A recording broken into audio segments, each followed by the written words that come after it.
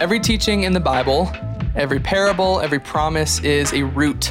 It is a root that has been planted by God to secure us to Christ. And that is what this podcast is all about. It's about examining God's word that we may encourage you to know God and be rooted in Him alone. In these episodes, we talk about scripture, we talk about culture, we talk about Christian living. But the one thing that we want to encourage you vehemently to do is to seek out truth for yourself. Go to the Bible, read the text, pray that God might open your eyes to see Him for who He really is. Let your Maker root you to Himself. But first, I want to introduce one of my greatest friends on the planet, the pun crafting, big laughing, Jesus-loving sinner from Michigan. It is Israel David Healy. How are you, sir? I'm doing great. Thanks so much for texting me and setting this up. And I'm really glad we got to reschedule a bunch of times and then make it happen. I'm excited too. And I want to open up the space for you right now. I know a lot of podcasts I listen to have too many people catching up for too long. We can catch up off the air, but I want to open up the space for you right now to get started on what you're teaching for this episode. I'm unbelievably excited to have this conversation. I'm just really excited to engage with you, and Lord willing, we will glorify Him by having a conversation that edifies and encourages the folks that are listening right now. So take it away. Yeah, absolutely. That's the goal of everything we should be doing is obviously glorifying Him. Yep. And something I've been doing, I'm a law student and I'm the Bible study chair at the Christian Legal Society. So I've been going through a Bible study, as is my job. But we've been going through something called the New City Catechism. And so kind of setting up and preparing for that, I just started listening to a bunch of sermons and reading a bunch of articles about what's so important about systemized theology. And from that and before that, scripture, and how we intensely study that so we can know the will of God.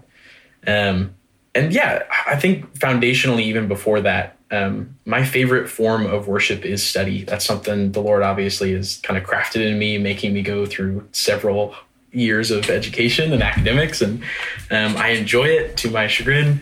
So in preparation for this, I was listening to some sermons by like Paul Washer, who's a favorite of mine, and Sproul and Tim Keller. I was reading some articles from him too.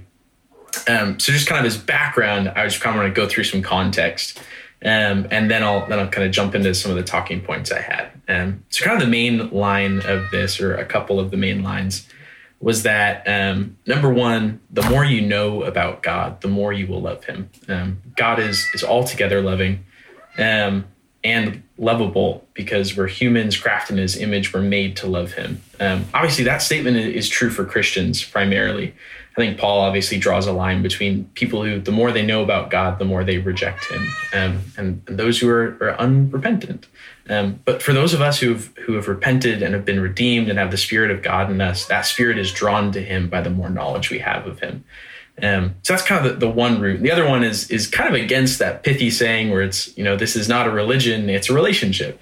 Or I'm not religious, I'm spiritual. Or that kind of pithy saying. And like, those can be addicting because they kind of sum up big thoughts into small words. Yeah. And those are great sometimes. But I think Scripture says that Christianity is both a religion and a relationship. And it's really important that we cultivate both. I think primarily that relationship is cultivated by our religion. And that religion being worship, the study of Scripture, prayer, and these things that God has told us to do and how to be closer to Him. So that's kind of the heart of what I wanted to talk through. And then just some, talking points from these guys. The first quote was from Paul Washer. The second one, Sproul says in one of his messages that loving God with all of our minds means to pursue the knowledge of God. But where do we access that knowledge from? We access it through scripture and theology, and years and millennia of wise men and councils before us telling us how to contextualize this, how to apply it to our lives. And the Spirit obviously plays an integral role in that, but so too does the church. I think it's really important that we can, in Newton's words, stand on the shoulders of giants before us, and not necessarily in physics, but in theology. And studying that has really edified my walk in a lot of ways. And then Tim Keller, the guy, he's done many other things, but he helped write the New City Catechism based on the Westminster Confession. He quoted J.I. Packer in this quote. It says, "Because we have lost the practices of catechisms," and then I added also the study of theology in general, "superficial smatterings of truth, blurry notions about God and godliness, and thoughtlessness about the issues of living career-wise, community-wise, family-wise, and church-wise are all too often the marks of evangelical congregations today." I think that's so true, especially among our generation. And so often how we deconstruct our faith, even going so far as to apostatize, so much of that is not the fault of Scripture, but it's a fault of a lack of studying it, finding it to be good, and really pursuing the goodness in it and how we relate to God. Yeah, those are just kind of some summary points about it. Because sorry, not to cut you off, but it's like easy and it feels better in our flesh to say what God is, because to reckon with who God really is in our fallen human flesh is hard. It's very difficult.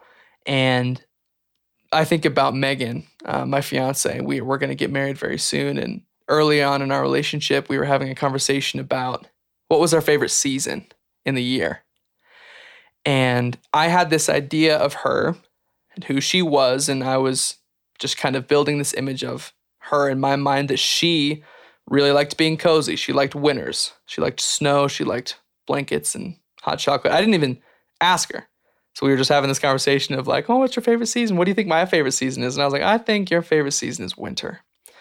She goes, what the heck? It's totally not. It's absolutely not.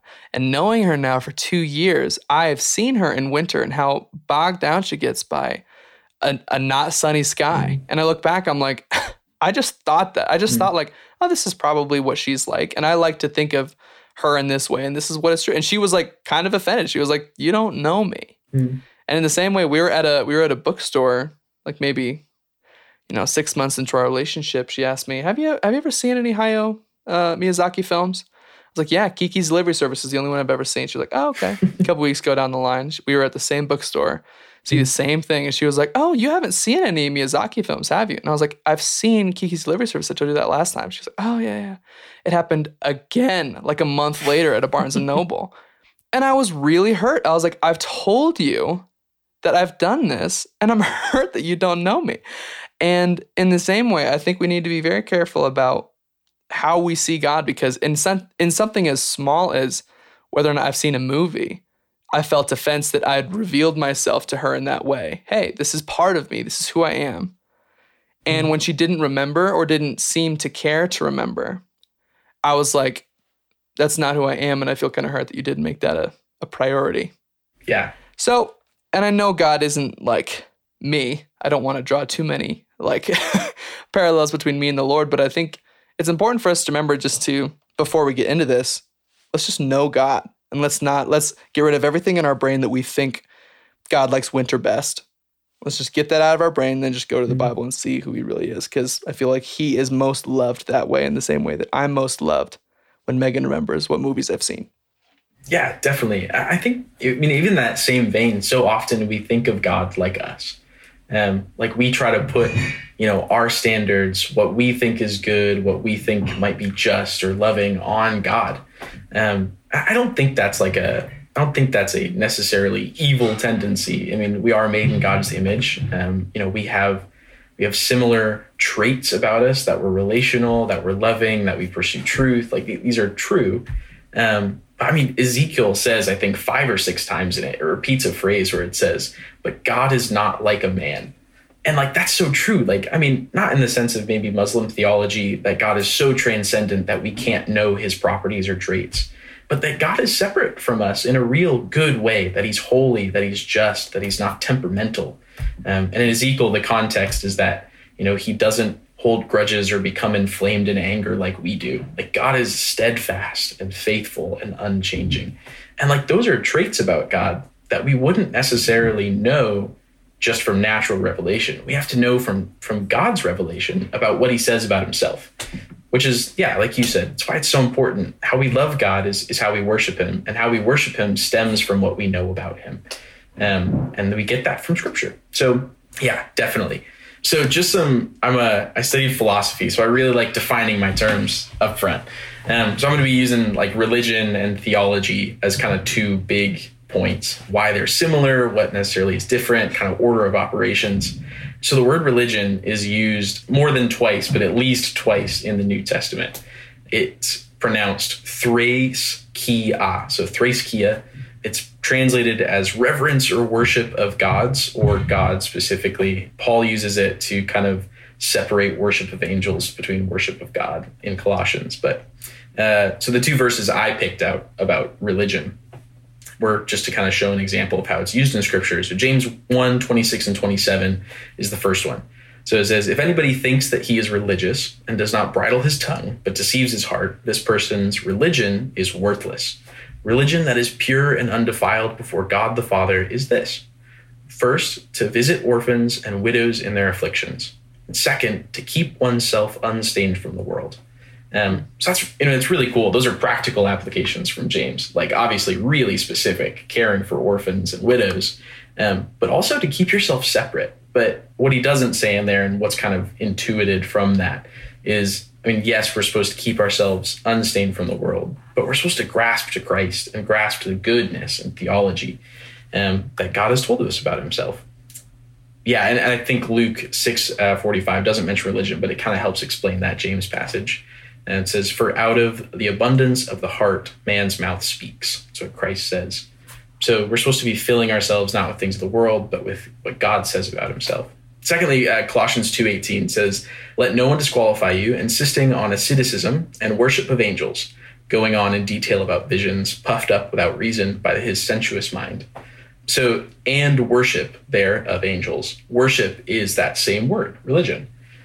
So our religion is how we worship God. It's how we praise God, or how we wrongly worship other things. So whatever your religion is, that's what flows from your heart. That's what you worship. That's what you cling to. And then secondly, theology. It's a combination of two Greek words, theos, meaning God, and logos, meaning word. So it is the words about God that we study. It's the study of those words. And then this was a quote from crossway.com. They do a lot of kind of cool articles. It says, the study of theology is an effort to make definitive statements about God and his implications in an accurate, coherent, relevant way based on God's self-revelations. So that last part is obviously really important. Our theology is built on not just things we think about God that might be related to ourselves. It's based on what God says about himself to us. I want you to read that. I want you to read that again after I read one of the verses that I pulled up concerning this podcast when I was doing a bit of prep work. And you might even talk about this verse later on, but sure. John 17:3. What is eternal life? Basically, that's what this verse is answering. And this is eternal life, that they know you, the only true God, and Jesus Christ, whom you have sent. The Bible says it there, folks. Eternal life is knowledge. Eternal life is knowing the only true God. And I want you to read that Crossway quote again, thinking about it in light of what Scripture just said about what is eternal life. Definitely. It says, the study of theology is an effort to make definitive statements about God and his implications in an accurate, coherent, relevant way based on God's self-revelations. Sounds a lot like knowing the only true God. So theology is a very, very good thing. And I think personally, I bristle sometimes when I'm having conversations with my Christian friends that are like, oh, I don't even need all that theology stuff. Like, don't talk to me about theology, talk to me about God. And I'm like, theology is the study of God. So to say, oh, I don't need any of that theology stuff, you'd be disagreeing with what the Bible says about what eternal life is. Yeah, definitely. And then a passage following up kind of what theology means. And in that exact same vein, it's John 4. It's a different verse in John. It's about the woman at the well. And in her kind of deflective statement to Jesus after he just revealed her whole life to her, she asked where they should worship.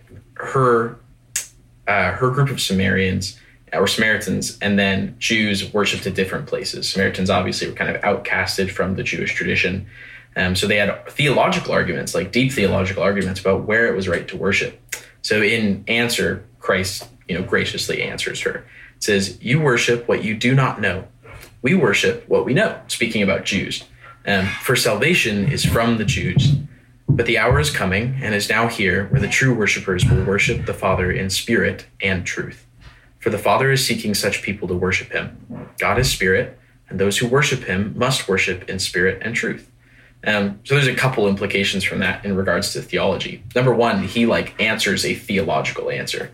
That's a really definitive statement about himself, that salvation is from the Jews. And that's got to be a reference back to all of Jewish tradition in the Old Testament, telling where salvation is going to come from. It's from the Israelites. It's about Jesus.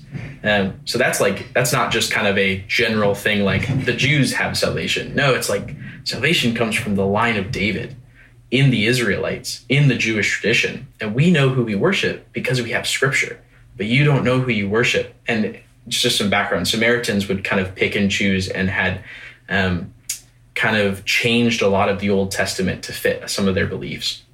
And so that's what he's saying. You worship what you don't know.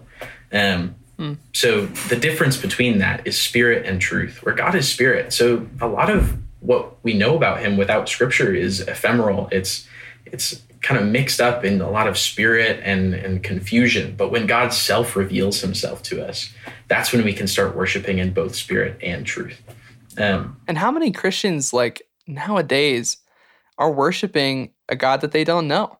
They're worshiping a gospel that does not save. They're worshiping a Jesus who is not in the New Testament.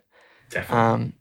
One of my favorite documentaries of all time, American Gospel, tackles the prosperity gospel epidemic in the United States, taking the words of the Bible and contextualizing them to this American culture that worships leisure, that worships money, that worships health, and saying, yeah, if God is shining his face upon you and if he is favorable towards you, you will not taste poverty. You won't taste health issues.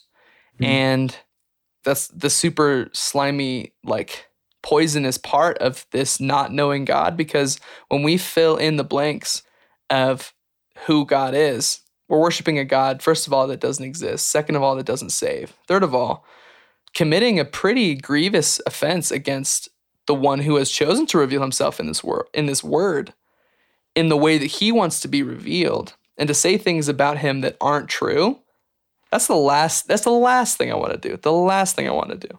Yeah, definitely. I think Paul Washer says, in the absence of true knowledge of God, we're always going to fill in the gaps with something false. Yeah. That's just our nature. It's what we're, I think a good way to say it is that when Christ promises that those who seek me will find me, what a beautiful promise to us. Yeah. But so often we stop seeking when we think we've found something that we like. And it's not that these people are continually seeking truth and trying to wrestle out their salvation. It's that so often they stop seeking because they think they've found something that they like. And that's not how you seek out the gospel. It's in humility and trying to desperately learn what is true about God and worship him rightly. Kind of the next talking point I was going through is just about the goodness of Scripture. I think it's good to kind of parse out what it is that is good in Scripture and why is it good for us. So that was the first point, is that first question. So Psalms talks about the goodness of the Word of God probably more than any other book in the Bible. It's obviously the longest book in the Bible, which contains the longest chapter in the Bible, which unironically is primarily dedicated to how good Scripture is. But there's also a lot of other stuff in Psalms. So I was just going to read some verses and kind of go through what makes David so confident that Scripture is good to him. So the first one is Psalms 1:1 and 2. It says, "Blessed is the man who walks not in the counsel of the ungodly, nor stands in the path of sinners, nor sits in the seat of the scornful. But his delight is in the law of the Lord, and in his law he meditates day and night." So where's David getting this from? Why is he so confident that this is a true statement that he's saying? Well, he gets it from Scripture and from example that he's seen in Scripture and the history of Israel that now he's the king of, or will be the king of, or after exile. So in Deuteronomy 6:1 and 2, and then 6 through 9, I just kind of parsed them together. It says, "Now this is the commandment, and these are the statutes and judgments which the Lord your God has commanded you to teach, that you may observe them in the land which you are crossing over to possess, and that you may fear the Lord your God, to keep all of his statutes and his commandments which I command you, you and your son and your grandson, and all the days of your life, and that your days may be prolonged. And these words which I commanded you to today be in your heart. You shall teach them diligently to your children, and shall talk of them when you sit in your house, when you walk, when you lie down, and when you rise up. You shall bind them as a sign on your hand, and they shall be as frontlets between your eyes, or like a plate between your eyes. You shall write them on the doorsteps of your house and on your gates. So that means to be saturated in this scripture, in his commands, in his word, in his statutes, and that oftentimes some of these are hard, but that doesn't take away from how good they are for us and how good they are to us and how good God is to us by giving us them. And so that's part of it. The other part in Psalm 33:4 says, "For the word of the Lord is upright, and all his work is done in faithfulness." So David had seen in the scriptures that all that God said would come to pass. In the Pentateuch, primarily what David would have been reading, God accomplished all that he promised to the Israelites. And then obviously what's left in Christ and the rest of his prophecies came true. God's word was his declaration of his faithfulness, his promises, his goodness, and his protection for those he loves. And David would have read all of that and obviously would have been confident in it. But the reason for David's confidence in God is because he knew and studied the word. The word fed his soul when his heart and body were so stricken with anxiety and grief at being hated by his nation and his former king who was now chasing him down. Everything around David in that current moment would have been the opposite of what he knew to be true about God.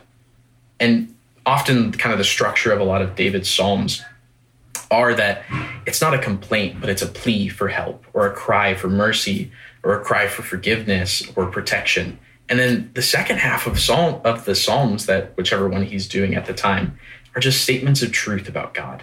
And like that brings so much peace to his soul because he knows that God has been faithful in the past because of how he studied the word.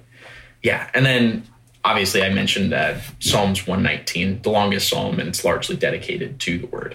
So these are just like kind of a few snippets, which I really loved. So verse 9 says, "How can a young man keep his way pure? By guarding it according to your word." Then Psalm 10 or 119:10. "With my whole heart I seek you. Let me not wander from your commandments, because I've stored up your word in my heart that I might not sin against you." And 18, "Open my eyes that I may behold wondrous things from your law." 89, "Forever, O Lord, your word is firmly fixed in the heavens." And then 130, "The unfolding of your word gives light. It imparts understanding to the simple." And so all of these things are things that David firmly believed, number one, because of what he read in scripture and what he saw happening through Abraham and all the rest of the Pentateuch. But secondly, that he'd experienced them, that this word had given him peace in the midst of his trials. And so just in a practical matter, the word is good to us because it brings us peace that we can have confidence in what God says is true. And then kind of the second part of this is what scripture tells us about itself. So why is it good to study? So just like the psalmist says, the word gives wisdom. Those who study it and learn it and apply it are given wisdom through it. And how better to live our lives than by the words of God. I was listening to a Piper sermon, and in general Piper fashion, he's getting pretty intense and starting to yell truth at me, and I'm crying and all of that. But one of this, he's like, "How long are you actually dedicating to scripture?" I think there was a statistic a couple of years ago that most pastors spend about 15 minutes a week preparing their sermon. Wow. But in just study of scripture. Number one, that's scary. That's what a lot of people are being fed by. But number two, like as a priest, as part of the priesthood, not pastors, but us personally, individually, what responsibility we have to study scripture on our own. Like if we really think that like on our desk, we have like the words of God, then how seriously are we taking that? Mm-hmm. And like what a privilege to have access to that, and what a grace that Christ has given that to us and sought to preserve it and sought to organize it, that we can study it diligently. That sort of thing really should change how we live and how we study scripture. Like Christ says, man doesn't live by bread alone, but by the very words of God. He says that in response to the devil when he's being tempted in the desert. It's not just that the scripture is good for us, it's necessary for us to live. I love that at the end of Christ's life, he is literally quoting scripture. I was reading the passage in Mark earlier this week, Mark chapter 15 of Christ's crucifixion, and he quotes Psalm 22 about a man who is forsaken by God, saying, obviously, my God, why have you forsaken me? And at that point, the Father was not looking on him in support. He had forsaken Christ. And even in the face of that, he's like holding to the lifeline of Scripture. And it just oozes out of him because he can't help it, because it's like, it's who he is. It's who God is. God is revealed in his word. And just a bit of a side note, I was floored at how painful that must have been. And I know we talk about it all the time in the church, but I feel like we can never talk about it enough, about Christ going through anything without the Father. The entire ministry he has on earth, he is calling back to his dad, calling back to the Father. I'm only doing what he sent me to do. And then in the hour of God forsaking him, he is on his own. And he holds the Scripture. He's holding the Scripture. And the fact that for the rest of my life, because God forsook him, no matter what I go through, I can always go back to the prayer of like, God, just be with me. Can you help me, Lord? Can you help me? I can imagine being crucified.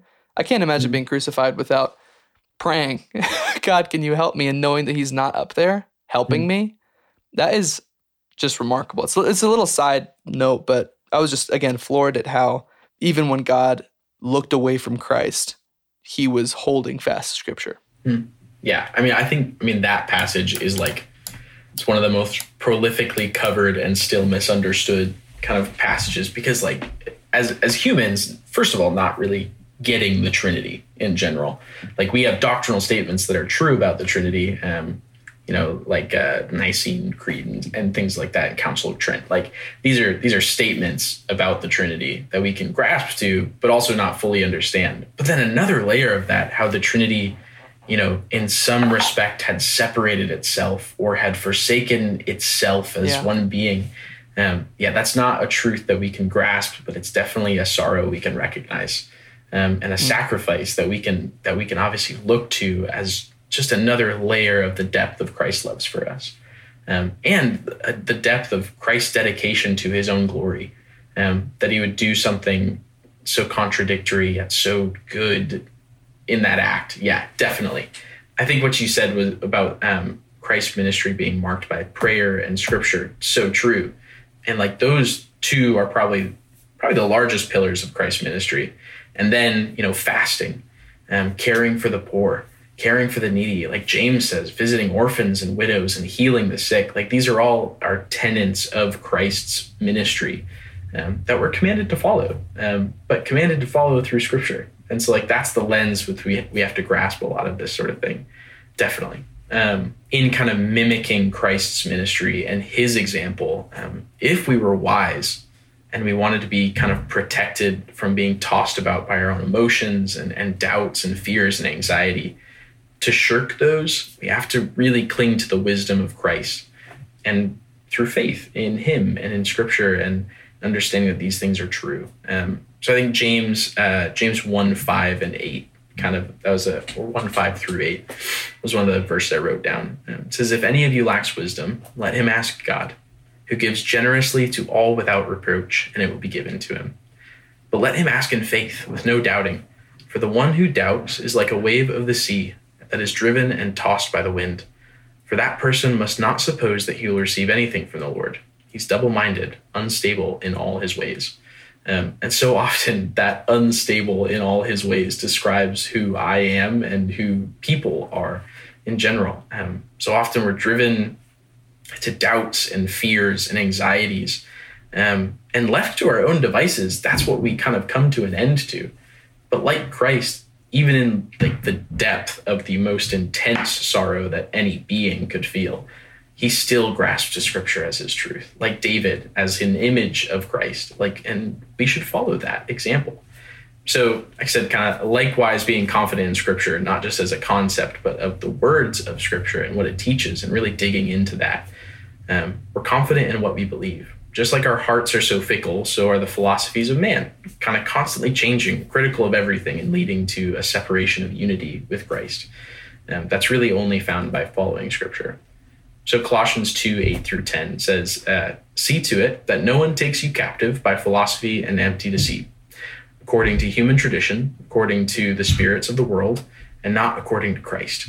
For in him the whole fullness of deity dwells bodily, and you have been filled in him, who is the head of all rule and authority. I think that last phrase is really important. That Christ is the head of all rule and authority. That's so important for our understanding of theology. How are we to serve Christ as the head without understanding what he would have us do? How do we obey him without knowing his commands? And how would he have us live? Our life really in this aspect should be a byproduct of what we understand about him and our theology. So again, that authority that we find in Scripture is really important. Kind of a fun example of that is when Christ preached on earth, he constantly emphasized the gospel, or in his gospels, that his authority wasn't from himself as a man. So God, or Christ being fully man, he could have come to earth and kind of just preached eloquently and said that all of this was from him, that he had kind of thought this up, like a lot of philosophers do. I mean, that's what most philosophers do, that I thought this up for my brain, and that's why you should kind of praise me for it. But Christ was always saying that this was from God and the will of God as his Father, and that he was constantly submitting to what he knew to be God's will. Christ says, "The one who rejects me and does not receive my words has a judge. The word that I have spoken will judge him on the last day. For I have not spoken on my own authority, but from the Father who sent me. He himself has given me a commandment, what to say and what to speak. And I know that his commandment is eternal life. What I say, therefore, I say as the Father has told me." And so too, we should follow that same example. Like we can't cling to anything that we think of God, of our own kind of thoughts and feelings and emotions. Like those have their place, definitely. Like how we relate to God as our Father, as our brother, as our sacrifice, as our King. All of these kind of well up in us emotion that we love God, and like that's right, that's good. But the foundation for that and what will judge us at the end as Christ is how we understood and how we used his word and obeyed it. Not in terms of works, but how we had faith in Christ and how that faith brought obedience through us for our justification.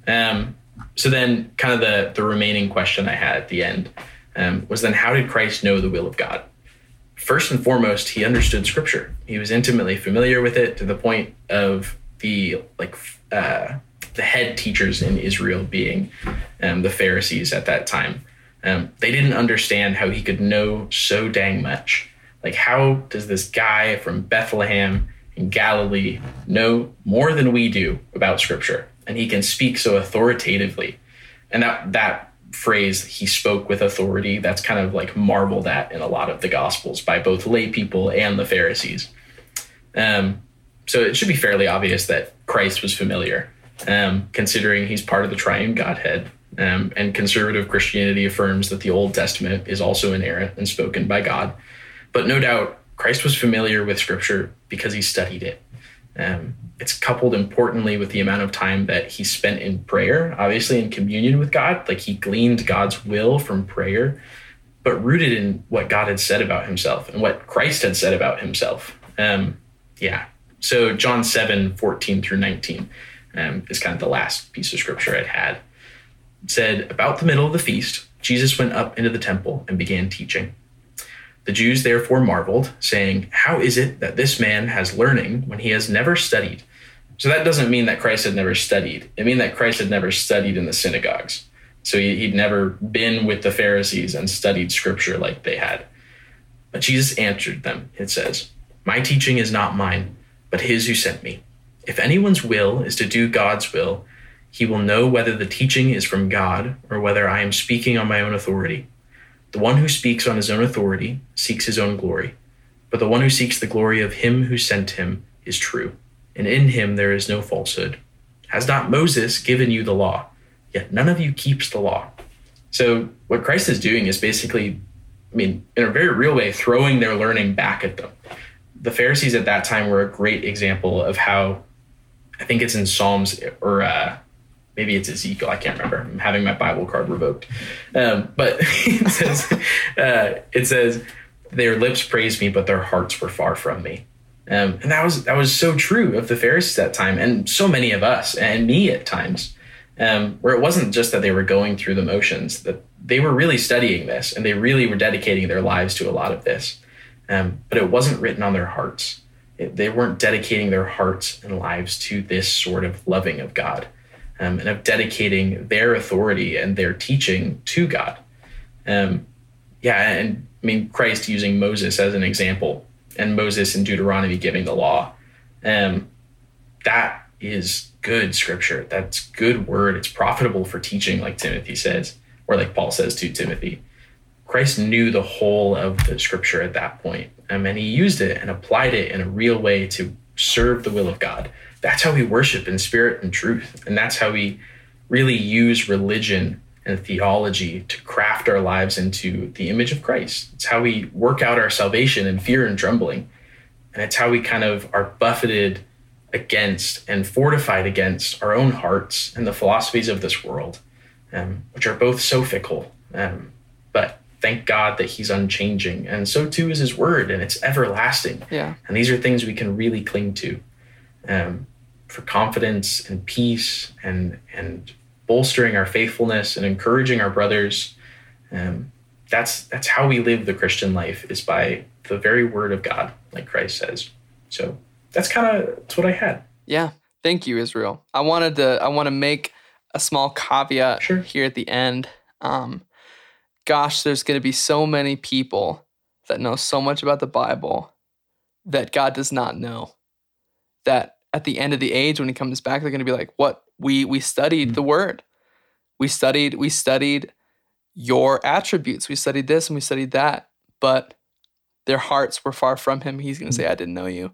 And I think both of us have seen instances where the theological, knowledgeable brain side of the sinner takes people, especially in my personal life. I've seen a lot of very theologically based but love-starved churches just really hurt people and really push folks from the gospel. And first of all, that's just an example of people being sinful and not placing your trust in churches, but in Christ. But also, I loved what you said at the end, where the purpose of knowing God is not that we should just know things, but that it fastens us to Christ and it holds us to God. And I want to talk about 1 Corinthians for a little second. I read 1 Corinthians 13 the other day. Again, one of the greatest New Testament passages on love. And Paul is addressing the incredible pride that the church in Corinth had concerning prophecies, tongues, and knowledge. And at the beginning, he starts off the chapter by saying, if I speak in tongues of men and angels but have not love, I am a noisy gong or a clanging cymbal. And if I have prophetic powers and understand all mysteries and all knowledge, and if I have all faith so as to remove mountains, but I have not love, I am nothing. And if I give away all I have, and if I deliver up my body to be burned, but have not love, I gain nothing.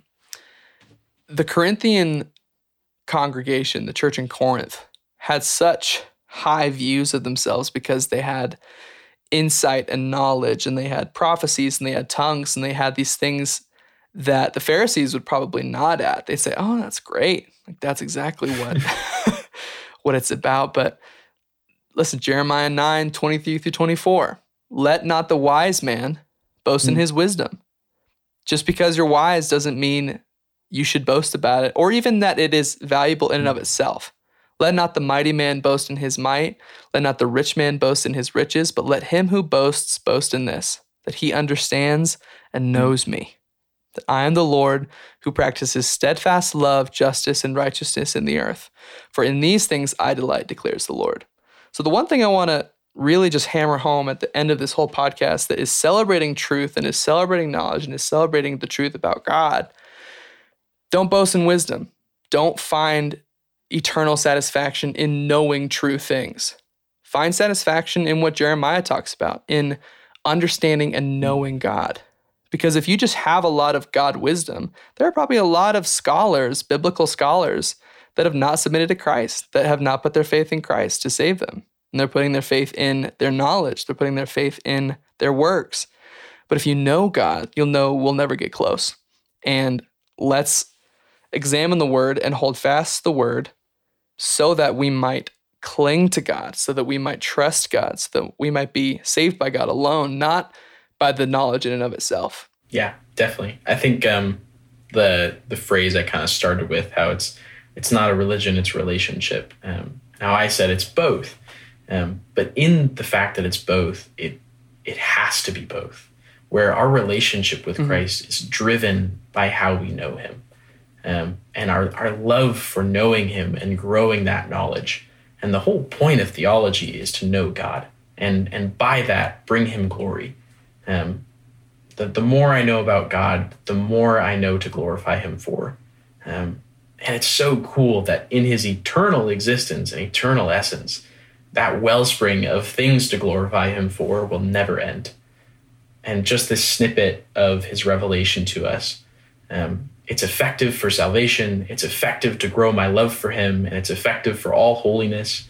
But in eternity, I'll get to know so much more about him. And I'm so excited for that. And I hope that just at least my time on earth studying theology, studying scripture, like you said, that's going to ever more craft me into the image of Christ until I'm glorified with him in heaven. I'm so excited for that. And reading scripture and studying theology makes me more excited every day. Yeah. And seriously, we both want to just encourage you, go read the Bible. Pray that God would reveal himself. Like he's not going to, if you ask him to reveal himself, he's not going to hold himself back from you. Geez, Israel, thanks for coming on. Thanks for chatting. You'll definitely hear from Israel again. Thank you so much for listening. And if you haven't yet, leave us a 5-star review on Apple Podcasts, please, wherever you're listening. It really, really helps us out. Let us know who you are, where you're listening from, as well as, topics in scripture that might be helpful to you for us to cover. As always, guys, seriously, go to the Bible, read the text, pray that God might open your eyes to see him for who he really is, and let your Maker root you to himself. Thanks, guys. See you later.